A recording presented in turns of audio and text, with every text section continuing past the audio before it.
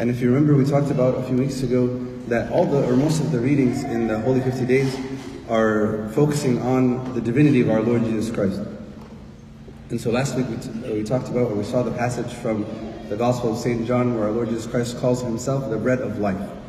And the week before, he was appearing to St. Thomas to reveal to him sort of his divinity about his risen body. And this week, he's meeting with the Samaritan woman. The Samaritan woman is a famous story that we actually read also in Lent. And when we were reading it in Lent, we try to focus and look at this passage and this interaction between our Lord Jesus Christ and the Samaritan woman as a story or a model for repentance, and how our Lord Jesus Christ goes after and seeks those who are lost. When we look at this one, we look at the same reading and we read it during the Holy 50 Days, there's another way that we can look at it and meditate on it. We can look at it as our Lord Jesus Christ being the provider of the living water. If you think about water itself, especially sort of, I think maybe in the past maybe 20 years or so, bottled water is pretty common here in the States. And that wasn't always the case, right? When a lot of us were young, nobody really ever drank from bottled water or filtered water. You just drank sort of from the tap. But in the past 2 decades or so, there's sort of been a growing emphasis on purified water, and that sort of is supposed to maintain or improve physical health. And actually, purified water and bottled waters are been around for so long now that there's even maybe a reaction against bottled water and saying, well, it's not really environmentally friendly, and it's something that maybe we should get rid of, and maybe we should go back to sort of tap water. But if it comes sort of from a bottle, or it comes with a brand name, or it comes from the tap, or from a fountain, or from a mountain spring, no matter what it is, physical water can only improve our physical health, right? Physical water improves our physical health. It doesn't grant us eternal life. Our Lord Jesus Christ is saying in this reading that we read today that the water that he is giving to the Samaritan woman at Jacob's well can give life. He refers to the actual well of Jacob and says, whoever drinks of this water is going to thirst again. But he tells us that where the real, true fountain of eternal life is, when he says, whoever drinks of the water that I shall give him will never thirst, but the water that I shall give him will become in him a fountain of water springing up into everlasting life. Our Lord Jesus Christ calls the water that he gives living water. What exactly is this living water that quenches every thirst? In John chapter 7, we read a passage starting from verse 37. It says, on the last day, the great day of the feast, Jesus stood and cried, saying, if anyone thirsts, let him come to me and drink. He who believes in me, as the scripture has said, out of his heart will flow rivers of living water. But this he spoke concerning the Spirit, whom those believing in him would receive. For the Holy Spirit was not yet given, because Jesus was not yet glorified. So then, our Lord Jesus Christ, when he's talking about the living water, he's talking about the Holy Spirit, the third person of the Holy Trinity. The Samaritan woman, and I think any one of us, would do the same. They're hearing about this opportunity to drink this living water that gives eternal life. She says, where do I get this living water? Give me this water so that I could never thirst. But unlike bottled water that I get at the convenience store, I can't just go and purchase living water. I can't just purchase the Holy Spirit. Something more is required. That something is cleansing and purification from sin.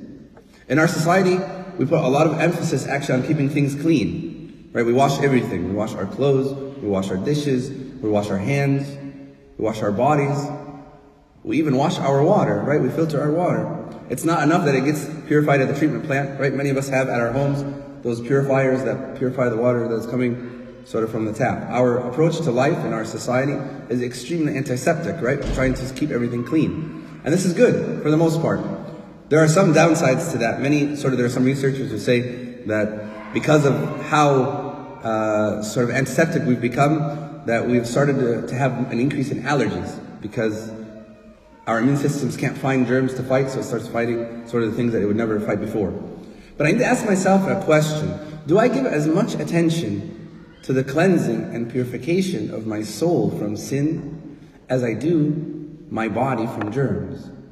When our Lord Jesus Christ reveals his knowledge about the Samaritan woman's marriages and her current relationship that is outside of marriage, he's pointing out to her that before she can drink of this living water, she has to repent. She has to change her lifestyle.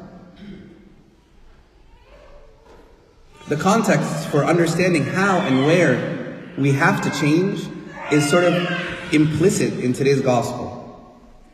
It's within the context of a living, continual encounter and relationship with our Lord Jesus Christ. When did the Samaritan woman begin her life of purification? When she encountered our Lord Jesus Christ, when she's sitting with Him, talking with Him, learning from Him. There is no way to receive the living water of the Holy Spirit without Christ. That's why this reading is here. In a few weeks we're going to celebrate Pentecost, the descent of the Holy Spirit on the church. The descent of the Holy Spirit on the church. But our mother the church is telling us there is no way for you to receive the Holy Spirit without Christ Himself. He alone is the one who gives this water. Even in our creed, we say that the Holy Spirit proceeds from God the Father. Jesus says, I am the way, the truth, and the life. No one comes to the Father but through me. Another place, in John chapter 15, it says, but when the Helper comes, whom I shall send to you from the Father, the Spirit of truth proceeds from the Father. He will testify of me. The Holy Spirit is the empowering force for us to live a life in Christ, to become like Him, to go beyond just knowing about Him and into knowing Him personally. The Holy Spirit is the light of Christ that illuminates the darkness in order for us to see Christ more clearly. The Holy Spirit is the one that illuminates our path so we can follow Christ wherever He leads us. If I'm going back for a second to Jacob's well, a well is sort of a unique thing in the desert.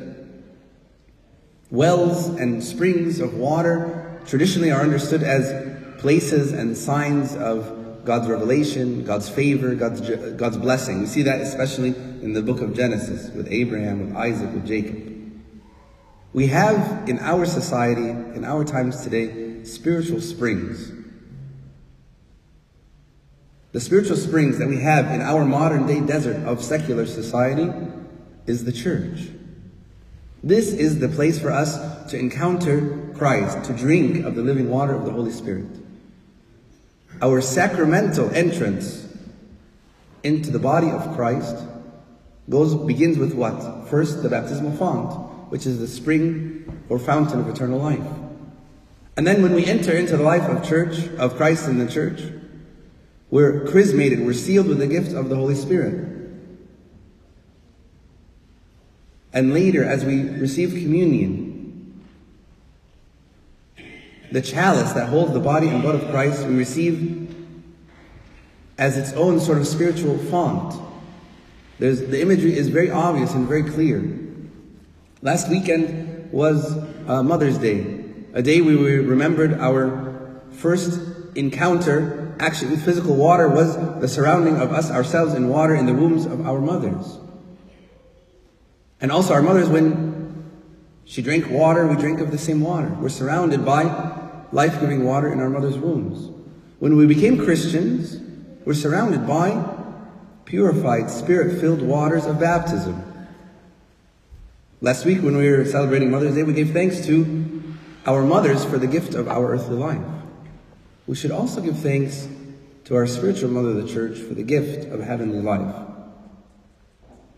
We can get regular water from anyone or from anywhere. The living water of the Holy Spirit only comes from Christ in the life of the church. Regular water is a material substance with physical properties. Living water is a supernatural person that can inspire the soul and animate the body to holiness, to good works. Regular water is definitely a bare necessity of life, but it doesn't have energy in and of itself. Living water is the breath of life and energy for our spiritual lives. Our Lord Jesus Christ also said in today's gospel, God is spirit, and those who worship Him must worship in spirit and truth. In spirit and truth refers to the Holy Spirit and our Lord Jesus Christ. If I know all of this, why would I go anywhere else but the body of Christ, the church, provides for me the opportunity to personally encounter Christ and the Holy Spirit. It's only within the church that I learn how to truly worship and pray, how to understand the scriptures, how to fast, how to give alms. There are many false gospels, philosophies, beliefs spiritualities that exist in our world and claim to have living water, but they don't. For various reasons, at times in our lives we turn to them, but they can't quench our thirst for the one true God. Sometimes those things, those false sources of water, can attempt to pervert our understanding and experience of our own faith by teaching us that we can be spiritual without being religious. Do not be fooled. These are cheap imitations. Our Lord Jesus Christ was clear today. There's only one person through which you can receive this living water, and that's Christ Himself. And that living water is the Holy Spirit. May the Holy Spirit dwell in us richly so that we can be inspired by Him to become more and more in His image and likeness every day. And glory be to our God forever and ever. Amen.